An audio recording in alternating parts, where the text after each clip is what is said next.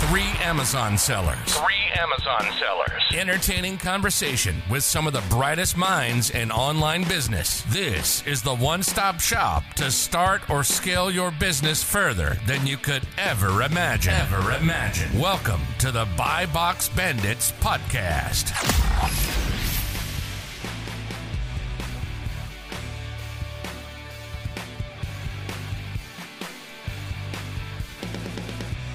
What's up, everyone? Welcome back to the Buy Box Bandits podcast. Today we have two guests. Rare occurrence. Well, I guess it happened with Taylor and Romer the other time as well. But yeah, we have our friends Julian and Lester, who are both full-time OA sellers. So we're excited to dig into kind of their origin stories and all that, how they get going, scaling strategies. So they both aggressively scaled as of the past 3 months, like doubling their sales and all that and beyond. But yeah, so kind of, I guess, a group intro in here. But Lester, you want to start off giving us a little background on yourself, and then we'll see what's up with Julian and all that. Yeah, absolutely. I got to Amazon last year, late July, August. I was actually slinging Range Rovers here down in Miami. Oh, and, geez. Yeah, had a lot of time in my hands. So I started kind of like a side hustle, one doing the weekend stuff. So it was originally with books.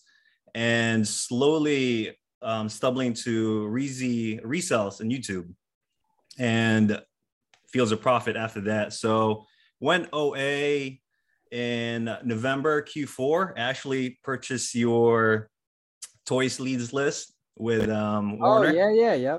Cool. So that's kind of like my first thing regarding OA. Then I saw like what that did to me. And 2 months, fast forward, February, I started getting to know like a lot of sellers regarding Amazon. That's how I found out Buy Box Bandit, and I actually took coaching class with Garrett. So that kind of helped meet me, Julian, Ken, and other people, and kind of just start growing from there. And went full time in February and quit my job. Shit. All right, cool. So you were a car salesman. You said you were selling Range Rovers. Yeah. And you've been on Amazon for like no time. August is like nothing ago. So you really like took initiative and were able to move on quick. And so you live in Florida. So are you paying sales tax or are you OA to prep? I was paying sales tax for 7%, but like when I was, working with Garrett and stuff, they kind of really broke down the numbers where that 7% kind of equals out if I send it to a prep center, for example, like no state tax, like Delaware, Montana, New Hampshire, and all that. Cool. All right. Cool. Julian, so you and I were botting stuff like a year ago, unsuccessfully, but we were trying to for Amazon stuff and all that. But yeah, tell me about how you got started and all that. Yeah, so I come from like the shoe game like you, Miles. You know that already. For me, the shoe game became too much of like a botting scene, like you mentioned with like toys or whatever, and that got it got too complicated to the point where I wasn't doing the volume I was doing when I first started out. So I was like, I need to transition to something else or like get like another source of income. And I saw in your story, Miles, that you were like selling on Amazon and shit. So I was like, all right, if you could do it, Miles, you're coming from the same background as I am, and I can do it too. So that's pretty much where it went. And I actually booked a meeting with you, Miles, for like an hour or so, just to like get that, that boost start. And yeah, it started from there. Me and Miles tried to get like a thing going on where we would buy toys. I did buy toys for him, but I guess the toys didn't do well or something. And yeah, I transitioned from Bolos to retail arbitrage at Nike. And then from there, I'm still doing retail arbitrage, but I'm scaling with OA currently, doing mainly clothing and apparel. All right, cool. And what all are you doing in terms of sourcing methods to find these items? Will start with you, Julian. It's weird interviewing two people at the same time that I haven't spoken super closely face to face with, besides the daily memes from Lester on Instagram. And I'm not saying that in a derogatory manner or everything. I do enjoy the memes, but yeah. So how are you guys finding items? Wait, Lester, Yeah. I thought I was the only one getting those memes. No, he slangs them to everyone. Let's There's go. someone else? Yeah. Lester. Secrets out. Lester. Julian hasn't been getting it. Julian's getting special treatment. Damn, I thought I was the down only one with getting the memes. banter. All right, continue. I'm annoyed. Julian, take Courage, it. guys. But for me, my main method for sourcing right now is reverse sourcing and storefront stalking. So like I've gotten some storefronts, like me, Lester, and Ken actually came together and got like these dope storefronts. And then, I kind of found stuff that's really good, that's replenishable, that's in my category. So right now I'm sticking with that. And like last month I was able to do 100K. So it's obviously working because half of that just came from like these storefronts I found. So that's my main thing right now. I feel like so many people that follow us and interact with us on Instagram get lost in the numbers in terms of looking up and seeing the big numbers and seeing the sales and this and that. And for you guys specifically, obviously, I've worked with both of y'all pretty extensively. I consider both of y'all success stories just based on where you were and where you are now. What, if you can you contribute that to, or attribute that to what worked? Keep a knowledge, spending confidence, and networking, I'd say. I would What say about you? that's like that's like everything that's gone into my success too. Definitely. Yeah, networking it's a big thing because, like, for example, if you're running into something, like when I first started, I was like getting orders canceled left and right. So just asking someone like, hey, how are you able to bypass something, So they just give you that tip, try this different website. So it's good to ask other people who's like, above you, not just like for journal things, but something like you need help with regarding what you're going through, or even if you're just having a bad day, someone's there to kind of just guide you. Is like, hey, like zoom out, look at the whole big picture. You're building a business and you've only been at it for like a couple months, so be patient at the same time. Yeah, and so you said you two and Ken have like a little group or something going like that? Yeah. Yeah, Sure. and like that's the thing, right? Like 6 months ago, or probably even 3 months ago, you guys didn't know each other, and now you're all masterminding thousands of profit for each of you a month. You know what I mean? Like that's powerful stuff, and that's what comes out of the conversations you have and being active, right? I know, Julian, you have Amazon Instagram account. I know, Lester, you don't, but you kind of talk about it on the personal, and that's what it comes about of, right? Is talking about it, right? Because in real life, there's no one that knows about any of this stuff and like that. So it's so necessary to meet people. And what I like to do is, right, like try to get on Zoom with people or like talk to that. So literally like Garrett, I think your brother, like Dylan, commented on my picture and I was like, hey, y'all are trying to get on Zoom or whatever like that. And then like literally the next week we were sourcing items together. And so like talk to us about kind of more specifically how that's been helpful in terms of like what goes on networking wise.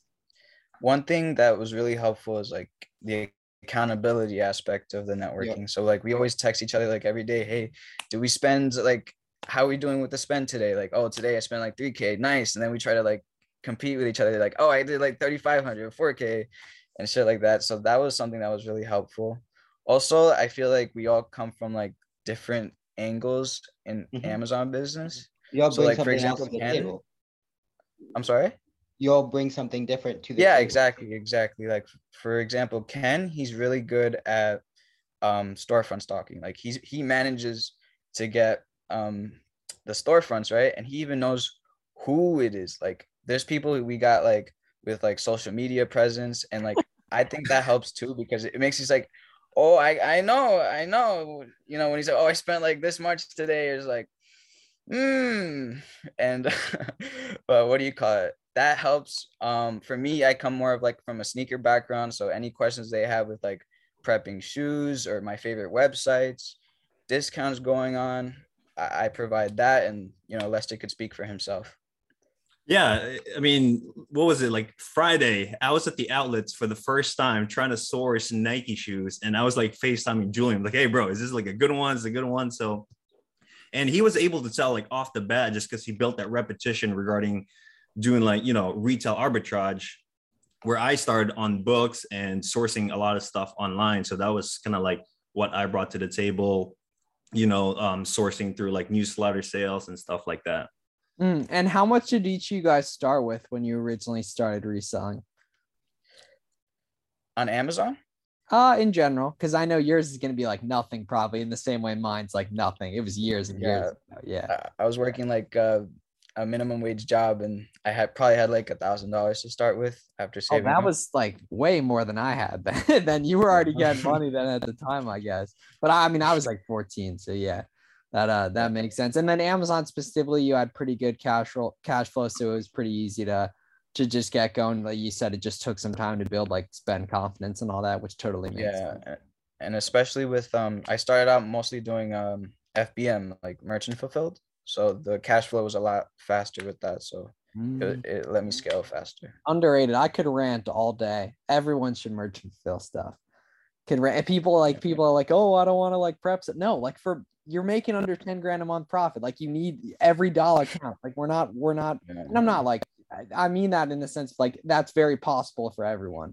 If you work, it's obviously going to take a ton of work, whatever, but like, it's very possible. And right, like to get to there, you need to do everything you can, in my opinion, because we're optimizing to make as much money as possible, not to like coast and make a good amount, at least at that point. You know what I mean? For sure. Can each of you guys talk through, having gone through the aggressive scaling that y'all have in the past couple months, any notable mistakes that you guys have made? And then ultimately on the other side of that, what you have implemented to kind of mitigate the risk of that? Lester, we'll start with you.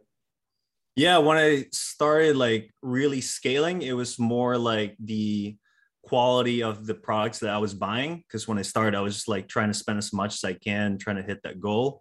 But then, when we had our one-on-ones, we're kind of like sifting out through products that weren't profitable or just like low profit margin. And, we're explaining why. So it was kind of like tweaking, then kind of like fixing that, as long as we're, going through like a growth. That was the biggest thing, just kind of spending as much money, but like not really paying attention of the products and looking at Keepa as much, versus now we're trying to maximize everything that we spend, make sure we get a good return on that, and build a pretty good sustainable business. So just general sourcing mistake. I mean, we've all been there, right? We all have, and can continue to, right? Yeah, not everyone's going to be we're always learning. Yeah, exactly. Yeah. Julian, what about you? Any notable mistakes you made? Yeah, I mean, I guess one big one was I would hop on a lot of like Bolo stuff, and then they just tank in price. And when I first started out, I didn't cast like a wide net at all. So I would just go deep on like 3 ASINs, for example, that were Bolos. And not only wasn't it not consistent, but like the profit just like dropped after like even like 2 weeks. So that's something I learned. It's like most of your leads shouldn't come from like Bolo stuff, or you should just branch off, like use that for inspiration, because if your whole storefront is just Bolos, you're not going to do well in the long term, because that's what I learned. That's what I grew from. So it's a good starting point, but definitely not something I'd keep up with right now. And also in terms of spend. So with you, Garrett, you gave me this spend tracker, which really helped, because that was the main reason I got like to 100K in sales, because I had to spend X amount to get this amount of sales. So yeah, those were the two things. That's actually a good segue into where my thought is going now, is because the buzzword in this Amazon space is always going to be replenishable. Replenishable products, how to find them, how much is your business is replenishable. So with each of you guys specifically, when I talk about replenishable products, what are you looking for? What comes to mind? What sort of are some of the triggers that say, okay, maybe this might be a replenishable product and maybe this may not be? Julian, we'll start with you. It being constantly in stock, the offer count not going crazy high, like a steady offer count. Floor price on Keepa is at least break even or profit, I would say. And most of the time it's that good ROI that you're expecting. And yeah, I think that's it for me. Yeah, stable Keepa chart over time too. Yeah. You know what I mean? Like, right. Because naturally, if you see a big spike in offer count, that's going to drive just supply and demand based on how things work. You know what I mean? And I can like kind of rant about this, but it comes from dealing with like moats, right? Competitive advantages, sales tax, right? We probably all, I know, Julian, you're doing prep now too, right? OA to prep. Yeah. So none of us are paying sales tax, right? So we have an immediate advantage over like people in 45 out of the 50 states or whatever. However many don't have sales tax on anything, or just even whatever specific categories you're buying, right?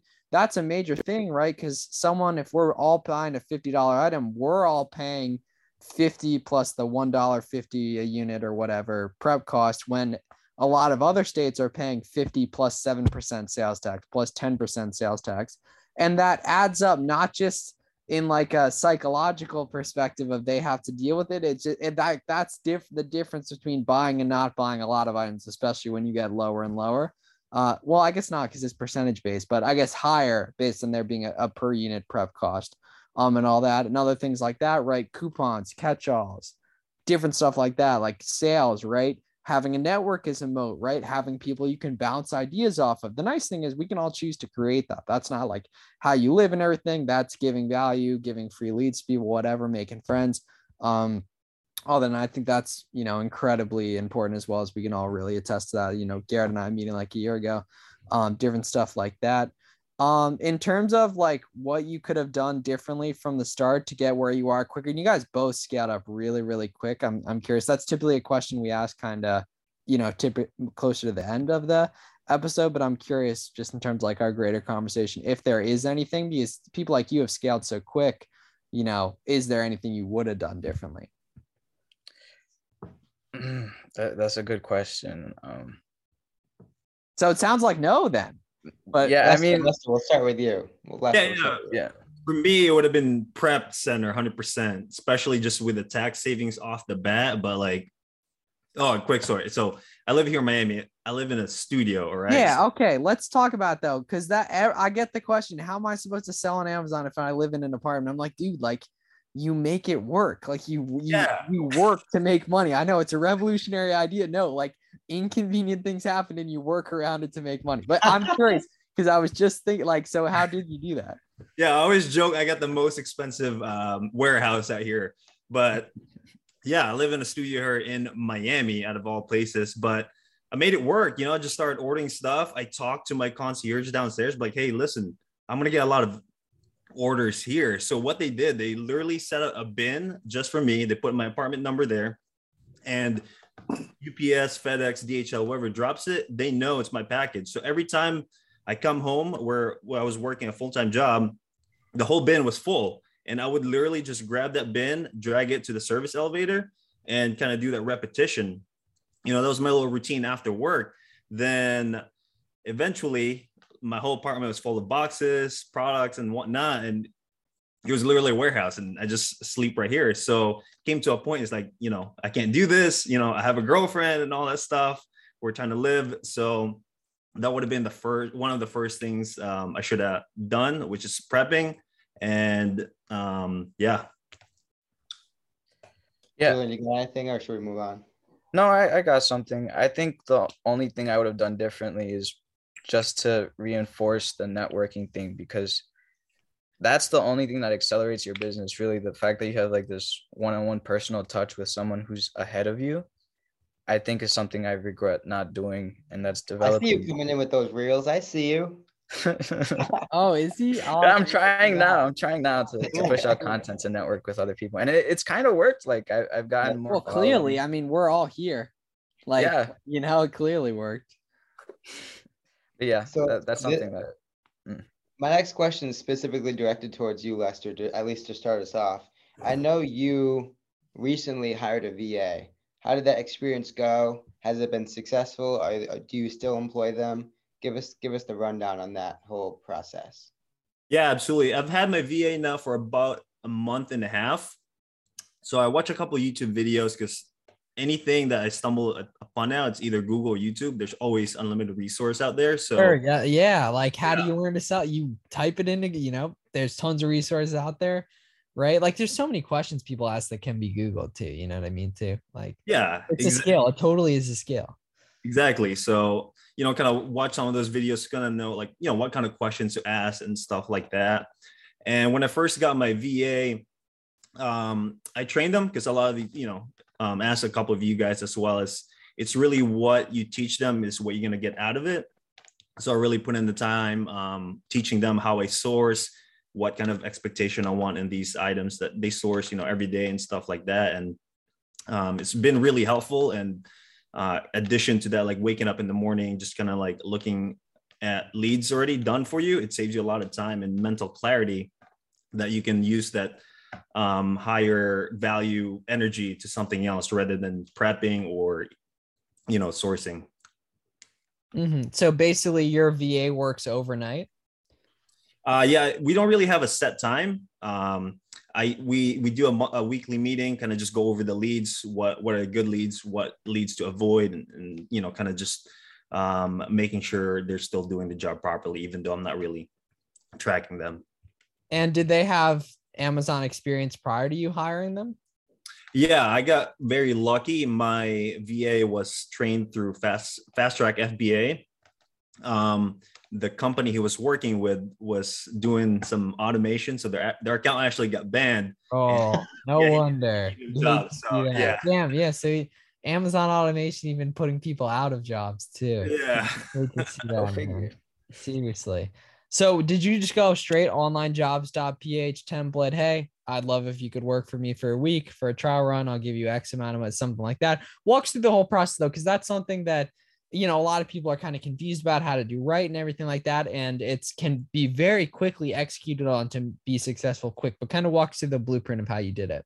Yeah. So for me personally, I went through onlinejobs.ph. So you basically create a job posting, ideally what you want, your virtual assistant. So for me, I needed help with sourcing products on Amazon. So I specifically wrote down looking for a virtual assistant with Amazon experience, tactical arbitrage softwares that you would use, SellerAmp and stuff like that. And at the end, as everyone knows, make sure you put a question there.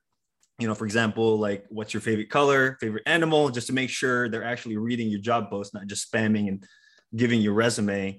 So yeah, you would expect, a lot of messages for these virtual assistant trying to get a job from your company, your company, of course. So I kind of went through that. I think it took me about 3 days to find the right one. I did a couple interviews through Zoom just to make sure, they can speak English. That was actually a very important part. Make sure they speak English, excellent internet connection, make sure they know how to use Discord, Excel, Google Sheets, stuff that I would use to communicate. And another way, I think I'm planning to hire a second virtual assistant. So I think I'm going to go through FBA Fast Track, which, they're a little bit more trained. So I'm going to have them source different items specifically just for that. And you could have that other, your current one screen record themselves for a while, and then that's an initial, training on how they find stuff. And are they like tactical arbitrage? Are they reverse sourcing like SellerAmp, or like what methods are they using for finding products? Yeah, so the only software we use is SellerAmp for reverse sourcing different stores. Aside from that, it's all manual.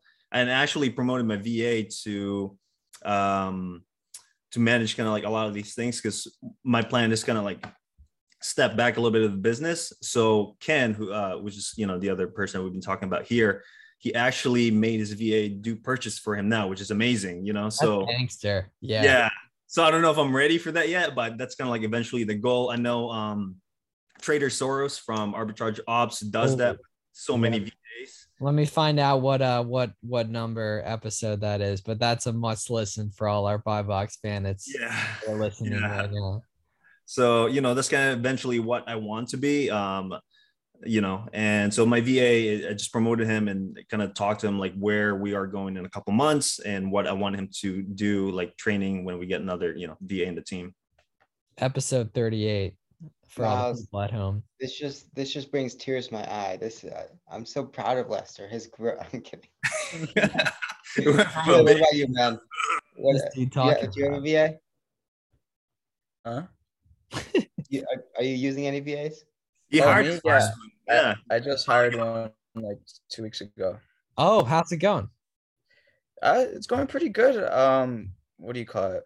I was teaching her most of the things with like SellerAmp and stuff, and I'm already seeing like a progression in the quality of the leads. So when I first started with her, I'd see maybe like 2 leads that were like solid, like, hey, I'd actually buy this and continue to buy it. And out of like, let's say every 3 days, I get like 2 good leads. But now it's like every day I get at least one solid lead. So that's something I'm happy about. And I do the weekly meetups, or not meetups, like Zoom calls to keep up with them. She's very nice. She's very open to learn. She seems bright, and yeah, I'm excited to work with her. That's something that I think is super underrated that I don't think enough people do, is actually get on the phone, get on Zoom, and develop that relationship, develop that communication with the VA. Right? So many people just want their VA to do the work for them and they get the result. And that's just not really how it works, right? You need to put in the sweat equity. It's an extension of you. You need to continue to mold her, him, whoever, to ultimately start to produce as you would want, right? So I think that's something that's super valuable. Yeah, and they're people too. Like it really Right. helps if you get on the phone with them and encourage them, like show that you're proud of them for their growth and stuff, and that really helps their morale. I was seeing how that's never happened in podcast history, and I knew it was going to happen at some point. What happened? And it was just an elongated pause, which is healthy in conversation. Oh, That's like that had previously been my worst effort, my worst nightmare as we were going. You know what I mean? Because we care very deeply about our buy box standards. Listen, I think this is episode 60, right? Is this episode 60? I'm gonna look it up. Yeah, holy shit, this is episode 60 already. It feels like just yesterday we were in Garrett's crib. One. Is that where the first episode was? Yeah. YouTube listeners can see it right up here. Yeah, my screen's in black and white. Your guys' screen should be in black and white too.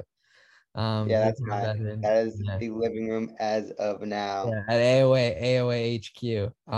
With special guest Danny in there. And so you at Lester, you said you started with books and everything. Talk us through kind of what that transition was like, because that's a necessary transition for a lot of people, but it can be difficult. And even just going OA to wholesale, RA to OA, wholesale to books to wholesale, that kind of thing. It's really hard to just kind of, switch it up because your day-to-day changes.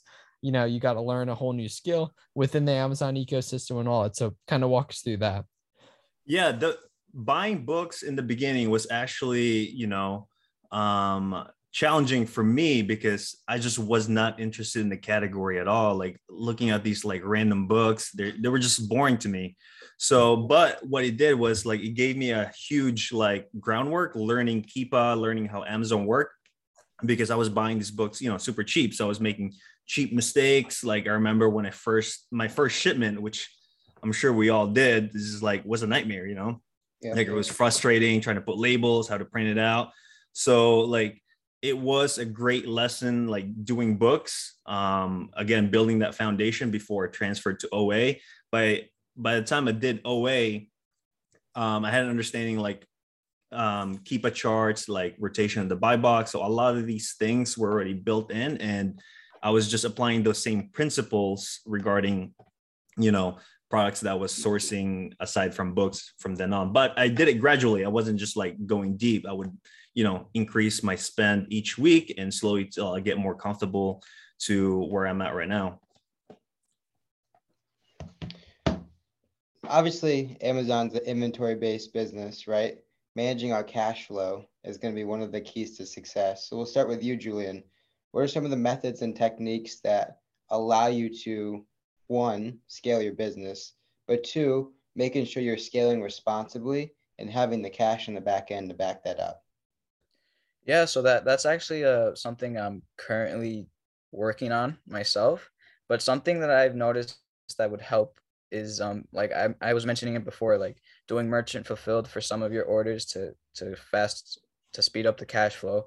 And also I like this credit card that I completely vouch for, the American Express Plum, because it really gives you that safety net when spending, because you have 60 days to pay it off with like no penalty whatsoever.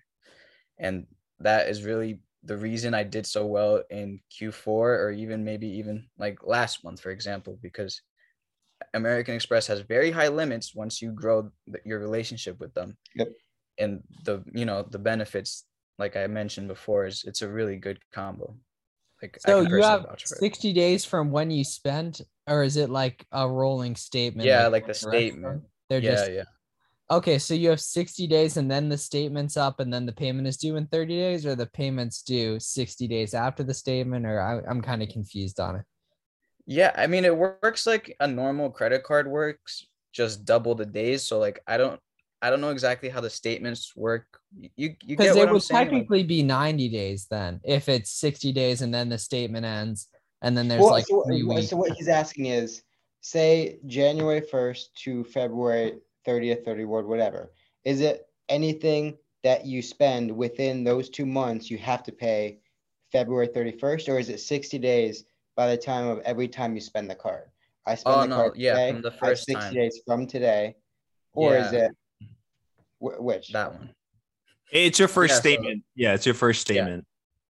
So anything that gets spent between January 1 and call it February 28th has to be paid on that statement due date, which is February Yeah. 28th. February Oh, okay. 31st or Okay, whatever. cool, Yeah. cool. Yeah, that makes sense. All right, yeah. So yeah, because like when this is kind of some game for the audience, I think.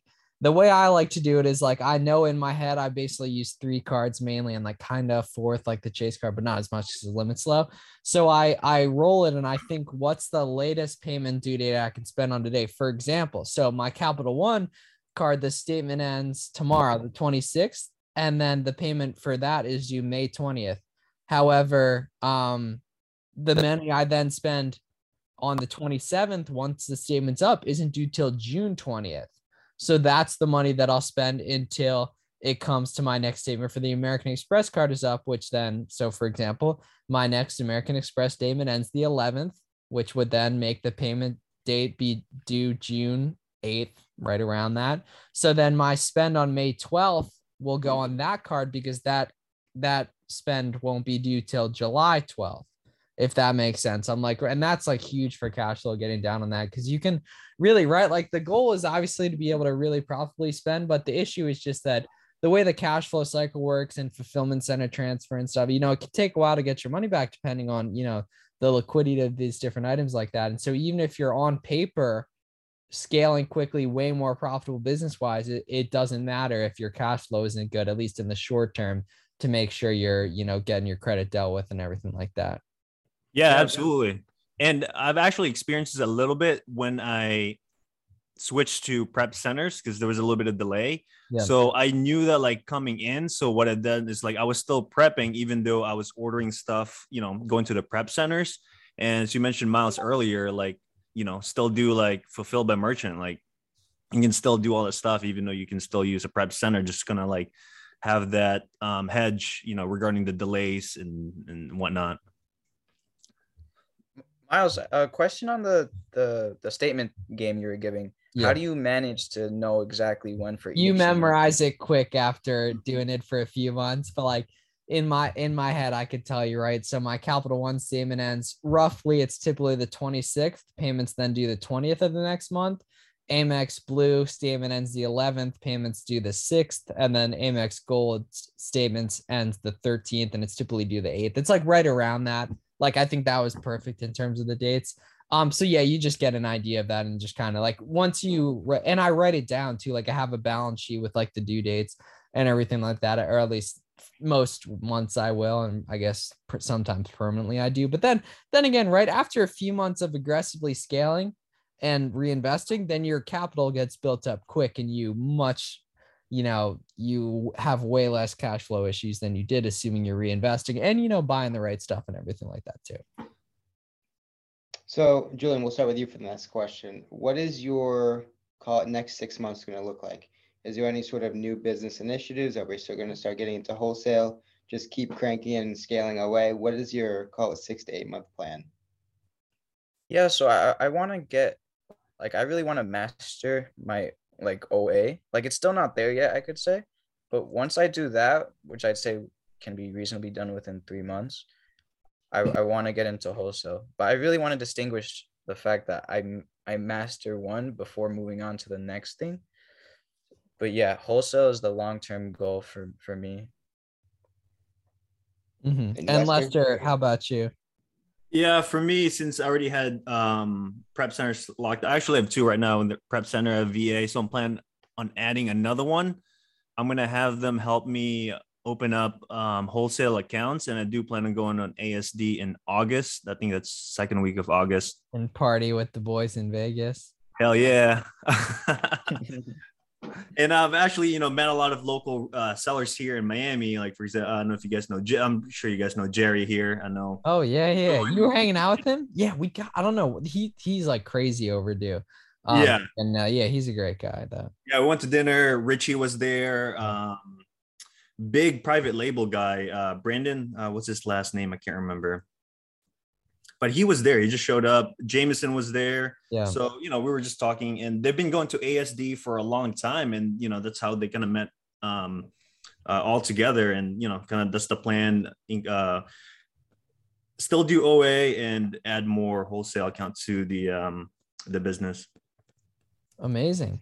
So Okay, cool. Yeah. So as a final question, Garrett. Yeah, so as we start to wrap up, obviously you guys know we have a lot of newer sellers, maybe in that 5,000-10,000 range.